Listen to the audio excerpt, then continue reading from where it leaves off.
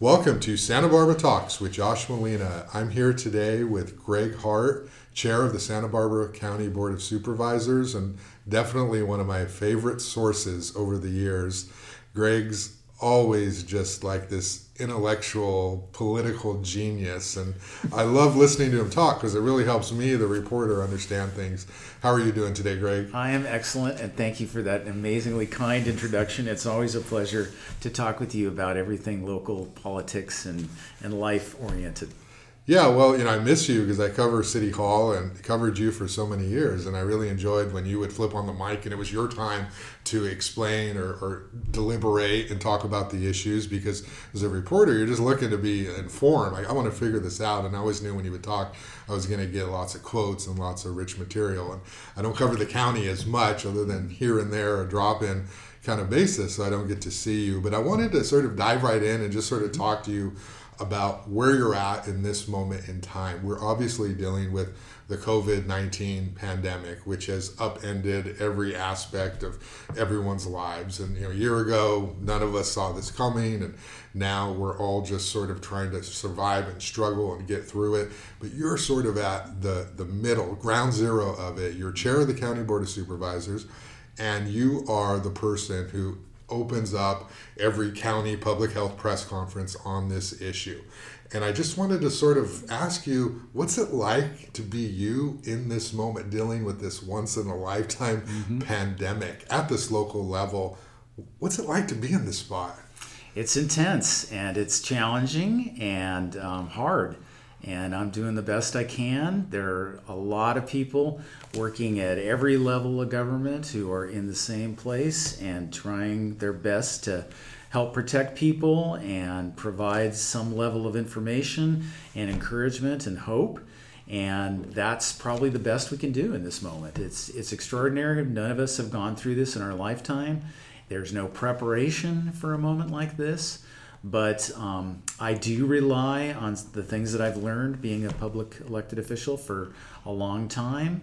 And the most important thing that I think I try to bring is, candor and a sense that we're going to get through this because, we have to, and the moment requires it. So what it goes into the opening 5 minutes where you usually talk, I'm often listening. Sometimes I have been there in person, and you set the tone right at the beginning. You go first. Tell me a little bit about sort of what goes into that process, and how do you decide what you're going to say and what you're going to do? Is it something you're doing 20 minutes beforehand because everything's changing, or just help me understand that process? It starts days ahead. I'm running through ideas in my mind as I'm accumulating information and having conversations with people. I'm asking people what they think folks want to hear and need to hear, and what information would be helpful to the conversation. Ironically, last night I was talking to my almost 90-year-old mother and asked her, what would be useful to you? How could you benefit from some information? And then when the day comes, I come in early and start writing the material, and we talk about it as a staff, and I ask questions of folks who are working at the county, see if there's anything that's really urgent and current to be integrated into that. And it evolves over the course of the day. The governor has his press conference at noon. Oftentimes that changes everything. In fact, end up starting over with a whole new approach and a whole new focus. And then it has to be done by 4 o'clock. We've literally raced before from leaving here at the office downtown and getting out to the press conference, 4:10 with wet ink pieces of paper because something significant changed over the course of the day. But I think it's helpful. I hope it's helpful. I do want people to have a place that they can go for a trusted source of information. This is a really complicated moment in all of our lives, because media has changed and so many people are getting information from non-traditional sources that are not reliable. And so I think it is important that the role journalism plays in vetting public information and getting accurate, honest information to the public is more critical than ever, particularly because the competition isn't vetted and isn't honest. And that's a big part of this job is communicating to not just the people who are regularly engaged, who are information junkies and want to be engaged in local government and politics, but speaking to the 450,000 people in the county and asking them all to be part of a solution to a urgent, active public health threat is a real challenge. What's it like to have to deal with the array of media questions? You brought up the media, and so you have people in the room who will ask questions, and you have people calling in and asking questions. I know as a journalist, I get emails from members of the public who will say, why aren't you asking them this? Or you need to do your job as a journalist. You're the ones who have access to them, and you need to press them on this statistic or this data. A couple of times I've asked the question, if I feel like it rises to the level. I imagine you're getting way, tons of those kinds of emails from the public.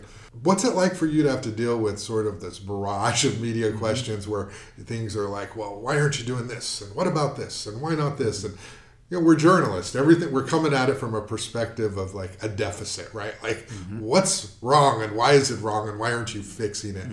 You're a pro, but how do you handle that when you hear that sort of focus to the questions?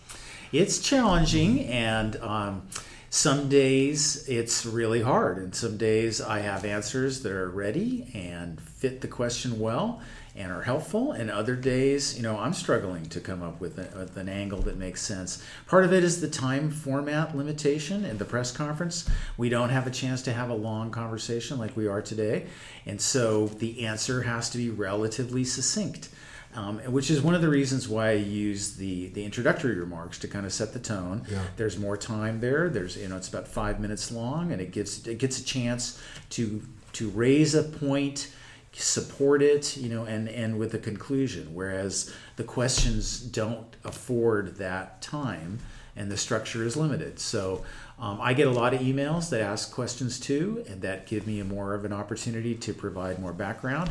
And This is really a challenge, though, and I hope it's working. The feedback I get generally is people like it and appreciate it and value it, but they always want more, and everybody wants more. And part of the problem is that we don't have answers to some of the questions because this is a new virus that we don't have the answers to. And I thought that Dr. Fitzgibbons maybe spoke to this last week at the press conference where she said, the answers to the questions have changed because the science has changed, and we didn't know things at the beginning that we do know now, and that will continue. We will learn things in the future.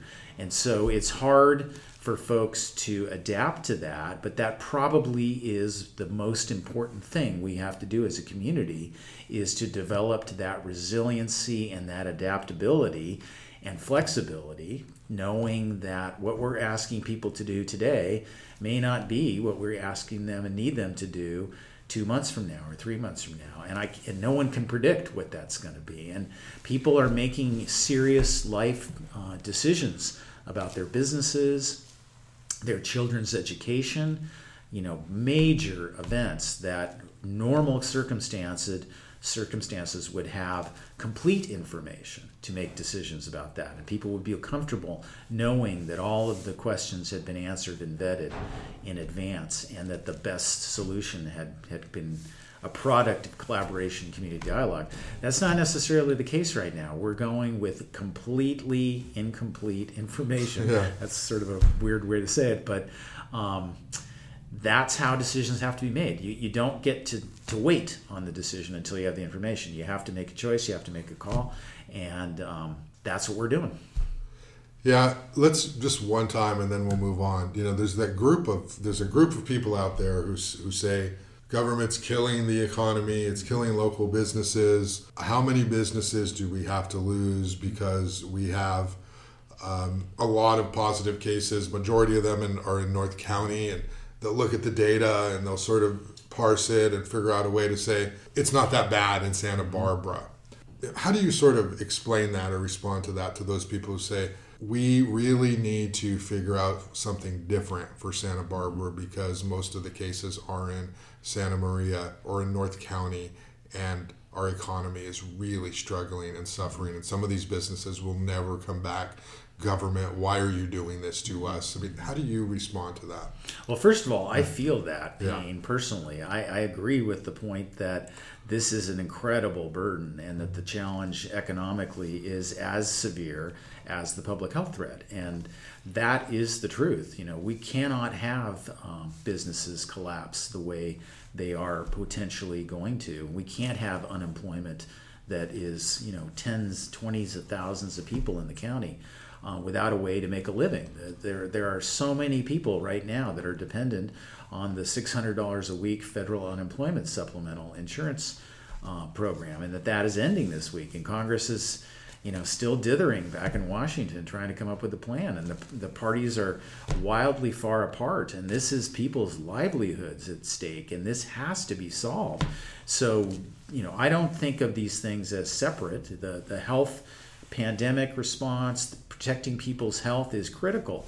And protecting the economy and the economic health of our community is critical. And those things can't be managed separately. They are connected and intertwined, just like everything is. And so we need to figure out strategies that can work for both. But it's not easy to do because the fundamental problem with the pandemic is mixing people and the transmission of the virus. So as we keep businesses open and we encourage people to go to businesses and support them, there's a conflict there.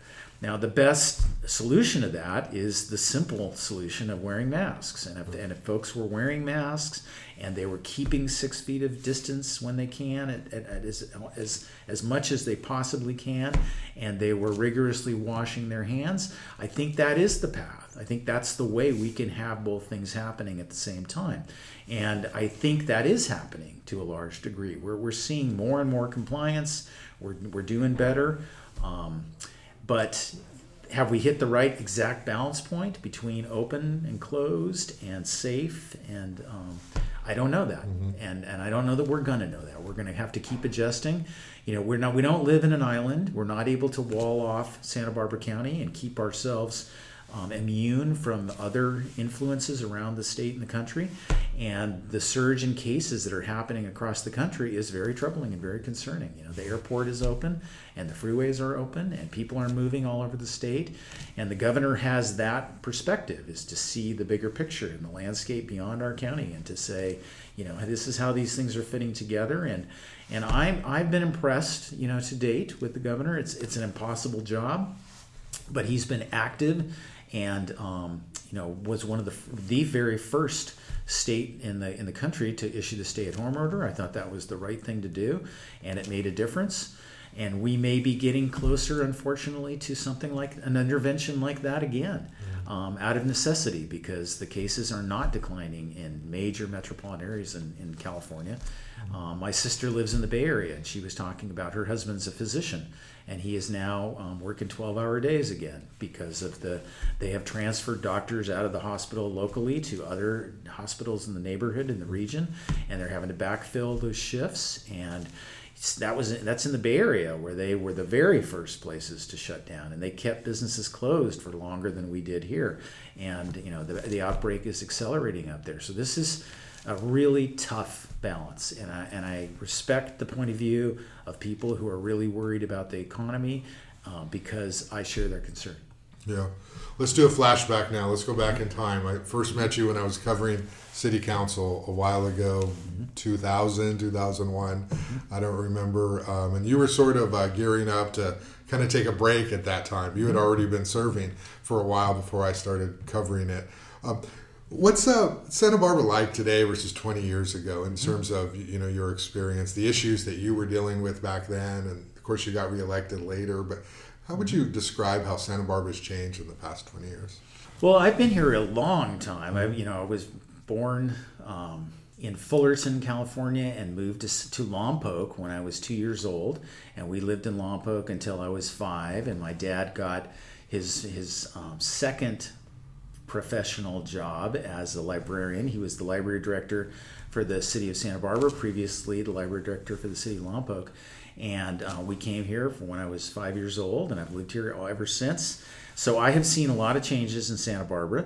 And, I do keep thinking that there have been many, many changes for the better. The community is so much richer culturally and socially, and the things that are available from an entertainment standpoint, arts and lectures, the county bowl, all of the wonderful cultural nonprofit institutions, have grown and become much more significant in that time. But it was a smaller place a long time ago too. There was less traffic. Housing was much more affordable. People of much broader economic spectrum could easily live here in Santa Barbara. And so those things have gotten worse and are more difficult and more challenging for people. And I think that has kind of changed the mix of people that live in our community too. It's made it harder for middle class working people to stay here and live here and raise family. And so you see that in neighborhoods. There's less of that, and more people have moved here from other places to retire here. Because if you think about, somebody who's done well in Iowa with a car dealership, they decide they don't want to live there anymore and they want to move someplace in California. Santa Barbara comes quickly to the top of the list. So that's changed the politics, that's changed the sense of community, that's brought a lot of talent to our community too. So it's a double-edged sword. But on balance, when I travel around the country, and visit other places, I always come back to Santa Barbara Airport or drive up the 101 when I'm coming home from a trip, and take a breath and sigh and say, I'm really glad that I live here. Yeah. And when I'm traveling around places and people ask where I'm from, and I say Santa Barbara, almost universally people go, wow, I've been there. That's a nice place to live. So I think, as a community, as a collaborative experiment in organizing ourselves, we've done really well, despite really tough changes in the economy and in demographics and the global progress and catastrophe that's happening at the same time. Who did you serve with? You served with Marty Bloom. You served with Rusty Fairley, Dr. Dan Secord. Did you serve with Harriet Miller when she was mayor? Harriet was mayor, and Tom Roberts was a council member, and Ellie Langer, and Gil Garcia. So a lot of different people, lots of different perspectives, and different party representation, and everybody contributed. I've been very happy to have been fortunate enough to have really dedicated colleagues and people who universally care about Santa Barbara deeply. Have you changed at all politically since your early days as a elected official? Have you found that you've learned or changed? My perspective of it was you were always sort of like this moderate that people like Dr. Secord, the late Dr. Secord, would sing your praises. They didn't care about your party registration because they felt like, well, he really understands how to govern locally. But then you obviously have a great base, with Democrats on the left. Have you sort of changed at all, or how have you sort of finessed and come to be sort of who you are politically today? Yeah, I think I have, and I think it's in response to how the world's changed. And I think it's in response to the things we just talked about. The challenges have changed, and politics has changed. And unfortunately, politics has gotten more partisan, and it's gotten more divided, and the gap is bigger. And that center space has shrunk as people have gotten more partisan and more ideological and divided. If you go back the entire time that I've been on elected office, the media landscape and the information sources have completely changed. There used to be one newspaper in Santa Barbara, and there was the Santa Barbara News Press, and then there was a second newspaper, which was the Santa Barbara Independent, and there were 3 television channels, and now there's a spectrum, and everything from the internet that comes. Newshawk is an amazing new resource that is irreplaceable today, but didn't exist that long ago. So the way people get information, the way they process that information, and the way they collaborate across that chasm has changed. And so, I think I try still very consciously to be respectful of my colleagues, whatever their perspective, and listen really carefully to public input when that comes into my office through emails or in the public hearings, and try and use some of the institutional memory that I bring to these conversations and say, we tried that, and here's what happened, and this is why we're doing it this way.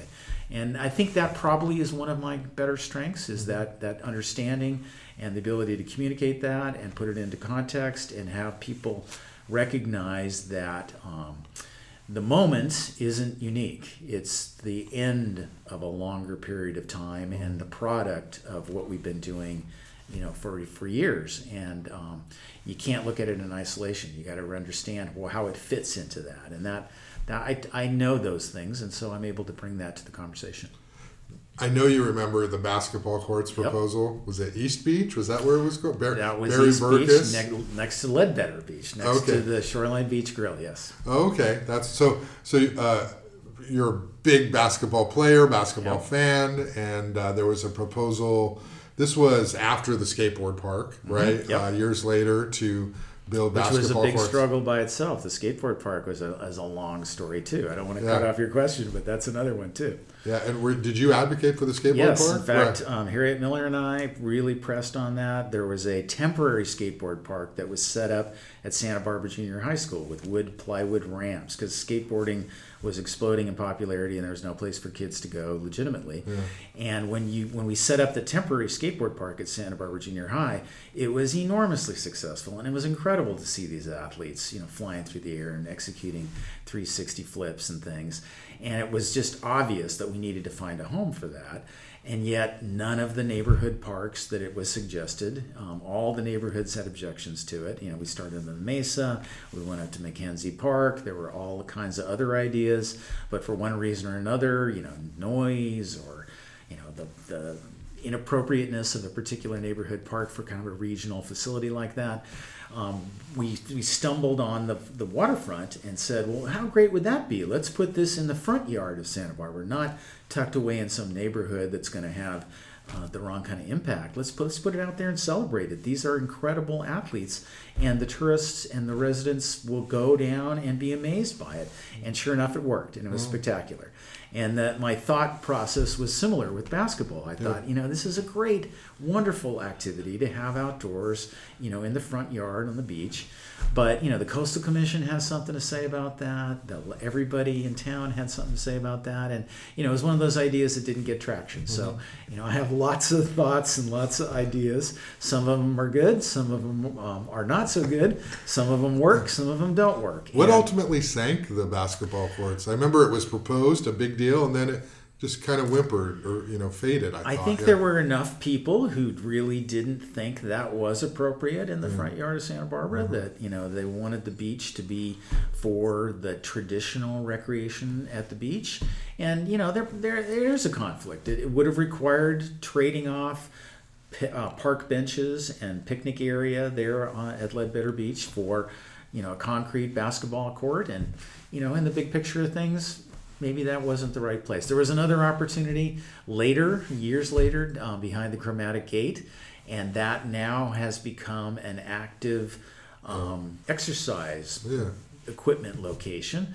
that people use every day and really value too. So that's kind of maybe just a variation, different sport, but the same idea. Let's celebrate getting outdoors, being physical, getting exercise. And if I'm still a basketball fan. I don't play anymore, but the Lakers are coming on TV, I think, on Saturday morning at 8 o'clock, and I'll tape it and watch the game. Yeah, that's great. Now, what do you think of, I asked you earlier how Santa Barbara's changed, but like a micro level, a funk zone, okay? Mm-hmm. Back then, the funk zone was entirely different than what it is now. What do you think of like how the funk zone is now sort of like, well, COVID's affected everything, but was and will be eventually again like this sort of hotbed for young people to enjoy themselves. I mean, how did that happen? Absolutely, with no planning by the city. Those were entrepreneurs who took advantage of the zoning that was down there and went and invested and created something organically and naturally. And it's incredible. No one was talking about that. In fact, at the time before the funk zone actually was created, there was a lot of conversation about that being a housing site. If you can picture the other side of State Street going towards City College, there's a residential hotel neighborhood down there between State Street and Castillo and Cabrillo and the freeway. And I thought that would probably be a great way to redevelop the funk zone area into that kind of a residential neighborhood with higher density housing, rental housing. And we certainly need that. And that might have been an outcome. But the Coastal Commission does not want to take coastal property in the coastal zone and have it go to residential uses because it's limited. There's only so much coastal area, and so they want visitor serving, they want ocean related uses, and so the Funk Zone mix was a closer match to that coastal related restrictions, and that created an opportunity to do that, and the result is what it is. Now, looking back on it, State Street has suffered as a result because we have way more retail space for a community our size than we can support. And so as we've grown the Funk Zone and it's become popular, State Street has suffered, and those things are absolutely connected. And so here we are now where folks are concerned about the future of State Street and what to do about that. And it's probably true. There's just too much retail. But how do you shrink that? How do you have that naturally or through a planned process? Change is not easy because the property values are very, very high. It's hard to make a transition from something to something else. And at the same time, the internet is taking over retail sales in a dramatic way and undercutting the ability of local retailers to make a living and sell products and have people buy. So that's another hole that's in the mix. And and then add on COVID into the whole conversation. And this is probably a giant inflection point at this moment where property values will come down, rents will come down, and maybe things that weren't economically viable a year ago will become economically viable again at a lower price point. But there's going to be a lot of pain in that adjustment process for the property owners that currently expect high rent, but probably aren't going to get that in the future.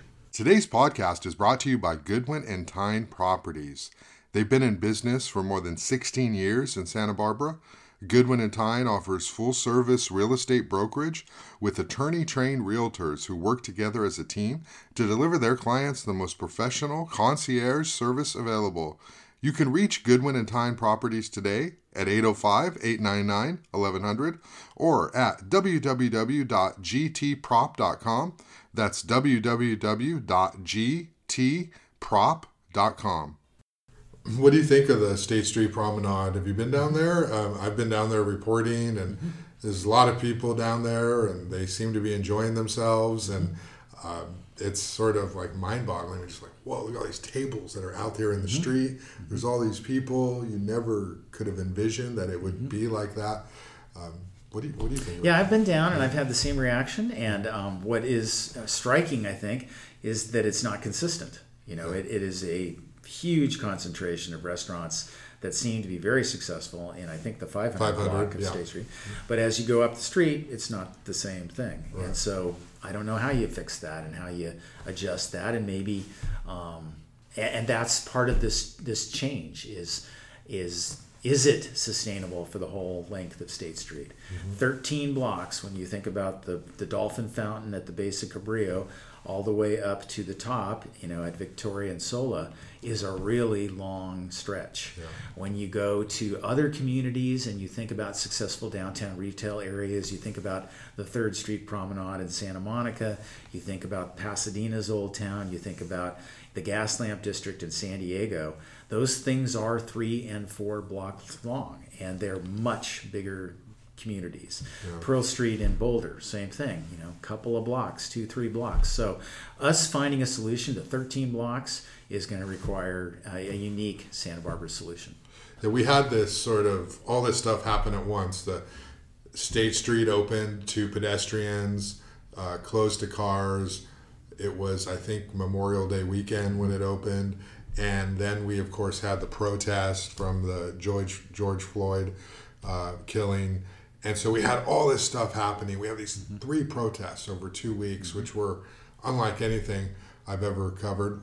What did you think of how Santa Barbara and people came out and protested? And, they made a lot of demands of the police department. But, I mean, somebody who's been in Santa Barbara, I imagine you were impressed by the amount of people who peacefully did all that. What did you think of it? It's inspiring, and I have so much hope that we're going to take this moment and make real change. And particularly on the criminal justice side, that's where I've been trying to focus here at the county. We have responsibility.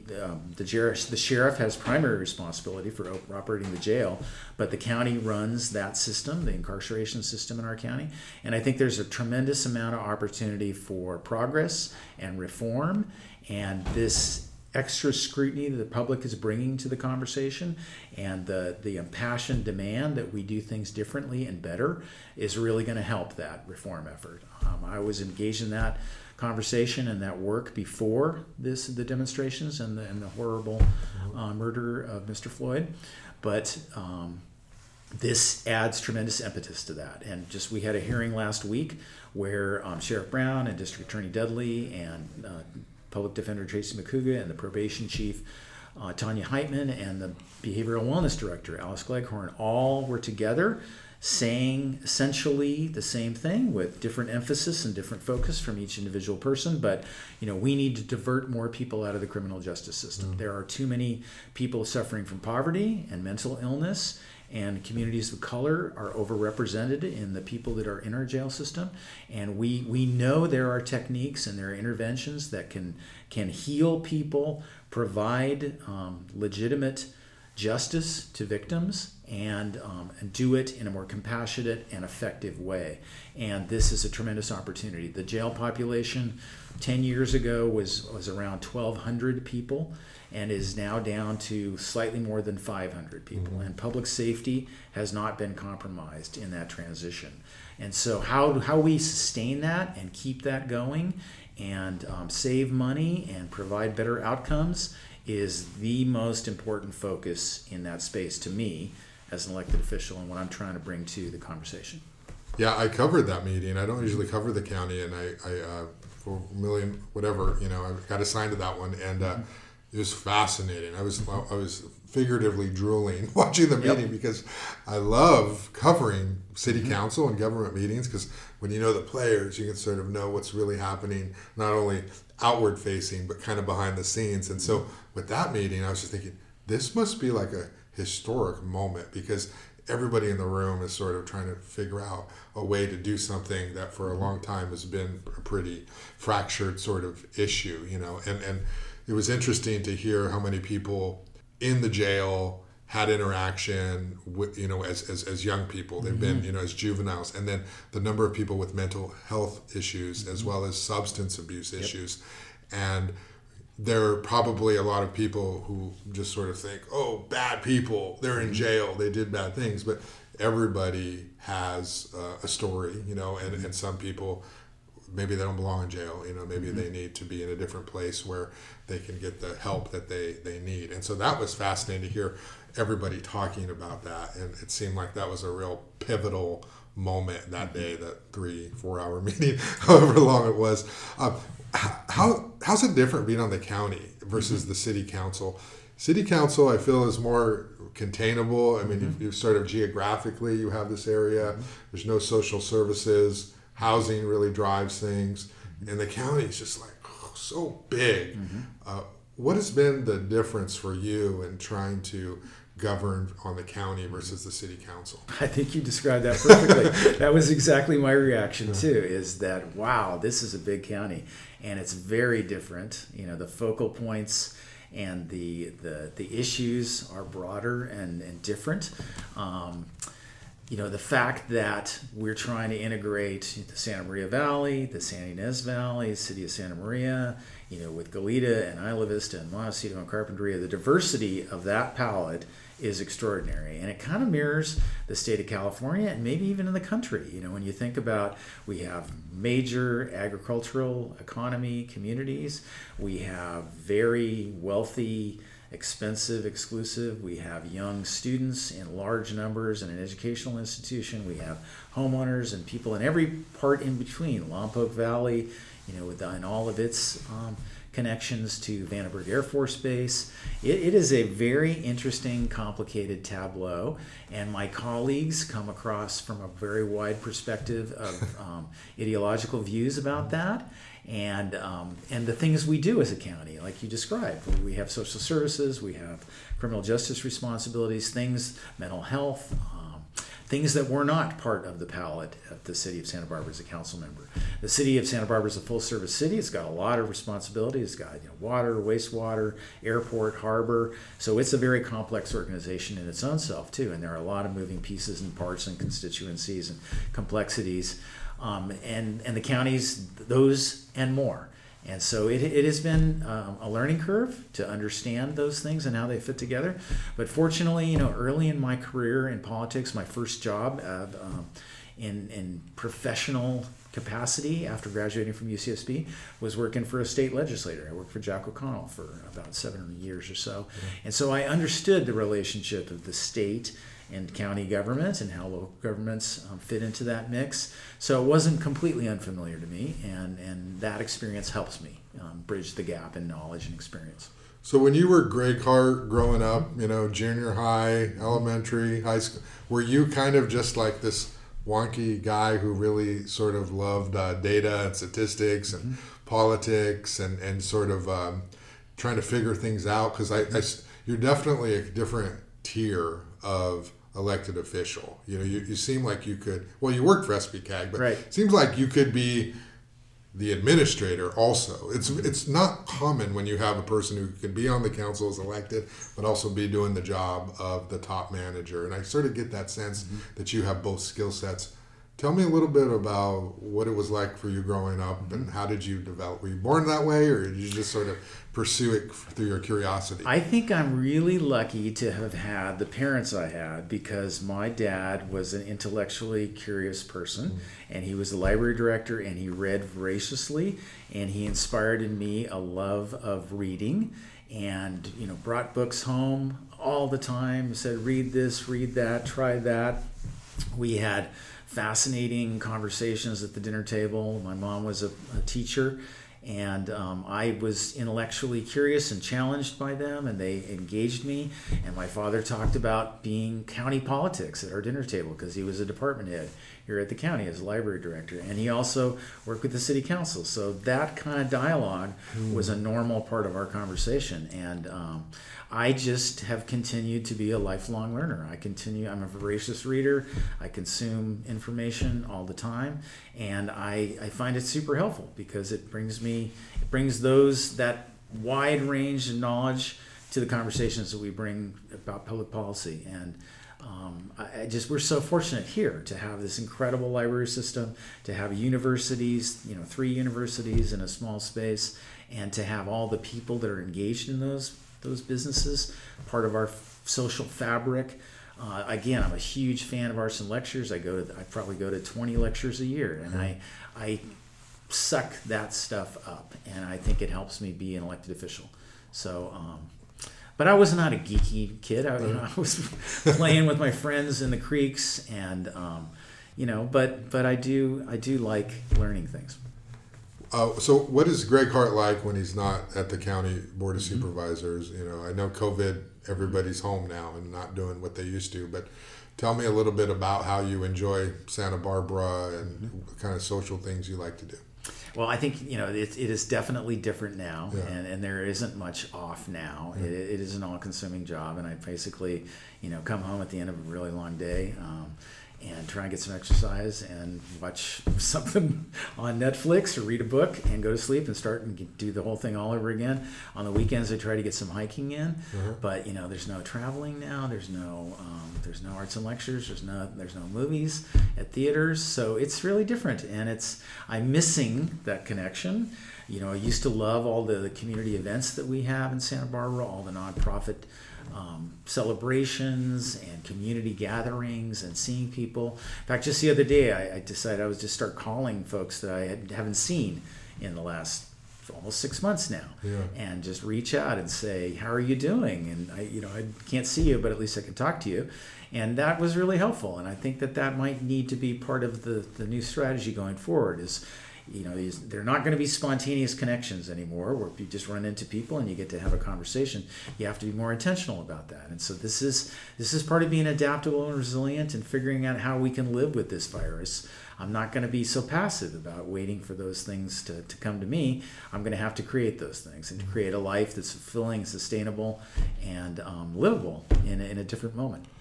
As somebody who's been doing public policy and been an elected official for 30 years, maybe, what are some of the things that you would do differently, or maybe some big votes, things where you may have said something differently or handled it? Is there anything like that where you sort of look back and say, oh, I definitely would do that? I mean, I have that with stories. I'll read stories and be like, oh my goodness, I can't believe I wrote it that way.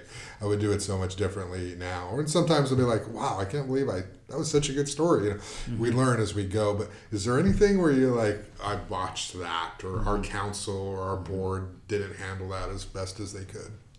You know, I think the thing that I often reflect on is how long everything takes. Yeah. And that is a constant challenge, because our deliberative community collaboration style, it does not deliver change fast.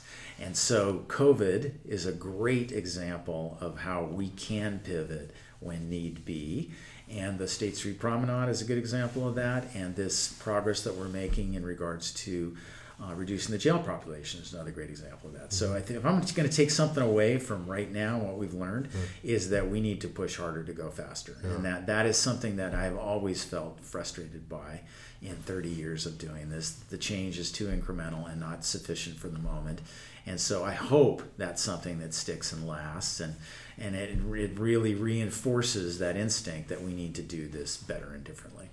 So you've been on the council, you've worked for Jack O'Connell, you've been a board of supervisor, you were on the California Coastal Commission, as I recall. You worked for SBCAG, and you ran a daycare center. I mean, do you have a favorite thing that you've done in your life, or something, if you could capture that moment and say, this was Greg Hart at its best?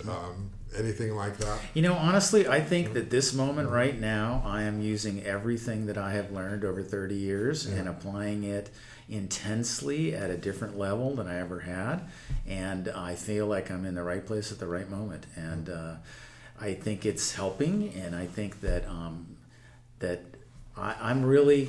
not content or satisfied, but I'm challenged, and this is really hard, and I'm 100% focused in the moment, and that's probably a good thing in life. Being present and being focused is what we all kind of try to do, and I'm not having a hard time being challenged in that space right now. So obviously we know COVID is a thread that runs through everything, but what are the big issues at the county that you're looking out at the next couple of years as things that the county's going to have to deal with? Well, obviously the environment, and climate change, and fundamentally doing business in a more sustainable way is, the top of the list. Doing that in an economically viable way. I'm really concerned about the recession that is happening from COVID, that is likely to continue. The uncertainty of this moment is making it very difficult for business people to make decisions and predict and invest and create jobs that we need in the future. And then housing is always a challenge. And so those things all fit together. And that, how are we going to be able to build a future for the next generation? My son's 25 years old. He's just hopefully going to be finishing college here at UCSB over the next couple of semesters. What are his job prospects going to be? What is the likelihood that he's going to be able to afford a home here in Santa Barbara and be able to raise a family and continue the tradition of Hearts in Santa Barbara? I hope that's the case. It looks really hard to see that, given how expensive things are and how limited the opportunities for jobs are. And then, the things that the county needs to focus on, which is, how are we running a criminal justice system in an equitable, racially fair way? And how can we provide a social safety net for people who cannot support themselves and need help? All these things fit together and are really daunting and challenging, but there are so many opportunities in a community like this because of the nonprofit sector and all the people who want to help in that space, so that we can do things here that we can't do in other places because we have those resources, and I want us to be able to do that, and that's what keeps me going every day. What about the cannabis issue? Obviously, that's been in the news everywhere. We had the grand jury report, the civil grand jury report come out. It was a focal point of the Williams Caps campaign. How do you feel like the county's handled the regulation of cannabis outdoor, or the regulation of growing cannabis? How's the county done overall? Well, I came to the board after the initial decisions had been made that created the regulatory structure for cannabis in Santa Barbara County. And since coming here, it has occurred to me that we needed to make some changes, and we need to modify and shrink the footprint of cannabis in the county. So we enacted a cap on the total acreage, and we eliminated outdoor cannabis cultivation from a number of different districts, and most recently did that in regards to the existing developed rural neighborhoods in the county. So I'm trying to find the balance point between having a sustainable long-term cannabis industry that provides jobs and income to the county with protecting neighborhoods and trying to find the right neighborhood protections to make these things compatible with existing agriculture and neighborhoods. And it's not easy at all. This is a very, very complicated subject, and the industry itself is evolving fast, and this is probably one of those places where the time is really difficult because there are land use entitlement rights that some of these property owners have, and then there's the neighborhoods that pre-existed those operations. And how to balance those and find the right spot is not easy, but I think we're making progress. I know we're making progress because we're making changes. And there are people who legitimately can say that's not fast enough, and there are others on the other side who say, you're eliminating jobs and you're killing businesses. And so this is not it's not easy, and there is significant pain involved. But I do ultimately think that the wine industry, for example, and the cannabis industry can coexist. I know that the market for the wine grapes and the wine industry is changing dramatically because of demographic change, and that demographic change is our big consumers of cannabis. And so these things probably need to collaborate and need to have partnerships and need to have a path of coexistence, because the market's going to demand it. You're going to have customers 20 years from now that are as equally interested in cannabis as in wine, and the smart entrepreneurs are going to figure out how to marry those things and provide that. And I think that the technology will change over time and make it better in terms of neighborhood impacts. But we're at that stage now where it's really new and it's not very well refined, and there are impacts, and we're trying to fix those. Just, as we sort of wrap up here, swinging back to the beginning in COVID-19, do you have any thoughts, any inside intelligence? I mean, how long are we going to be dealing with this? Are we just waiting for the vaccine at this point? Do you have any sort of outlook on how long we're going to have to be living in this modified way? I don't have any insight. I thought we were at the end of the beginning about a month ago, and that has not proven to be true. And I don't know whether this is a second surge or the first surge continuing. I don't know that anybody's going to know the answer to those kind of questions until after this is all over and done. But I do think we have to begin to start thinking now about what living with the virus is like, as opposed to, I think our initial mindset is, how do we get through a period of time to get to the other side? Now I think we have to actively start thinking about, if we all wore masks and washed our hands and stayed 6 feet apart and paid attention to these things, can we coexist in a different way with businesses being open? And that's, I think that's an open challenge, because that's what every community across the country has tried to do, to reopen and, manage the health crisis. And it's not going well right now. You know anybody in your life who's had COVID-19? My nephew in the Bay Area, my sister's son, had a pretty nasty case of it. Didn't end up being hospitalized, but he had real difficulty breathing. And I think just the fact that he was a young, healthy kid, 25-year-old kid, made him weather it safely. My mom is 89 years old. She's going to have her 90th birthday. We're very concerned about her all the time. She's very strong and healthy, and fortunately hasn't had any issues. But, it doesn't take...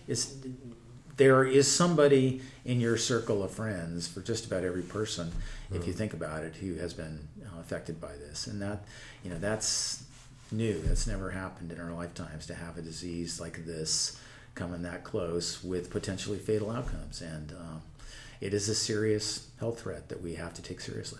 And what about you going forward? You're happy at the Board of Supervisors?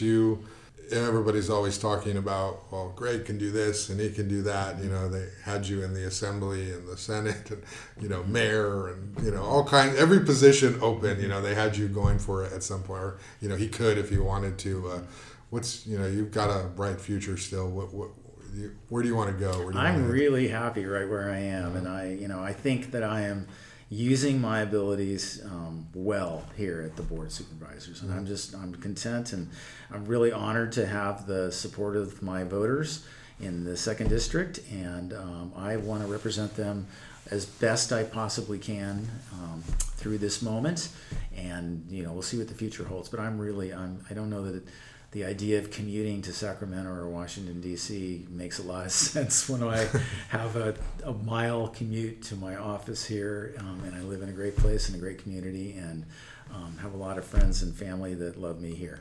All right, Greg. Well, it's always a pleasure to report on you and cover you and, listen to you talk, as I said. So good luck out there trying to be the point person for COVID-19 and do everything else that you have to do as a member of the Board of Supervisors going forward. Thanks for taking some time. Well, thank you, Josh. And it's always a pleasure hanging out with you. You are the hardest working man in local journalism, and you get that reputation by doing an incredible job of providing information on a daily basis, sometimes twice a day basis, to our community, and we really, really appreciate and value that. So thanks.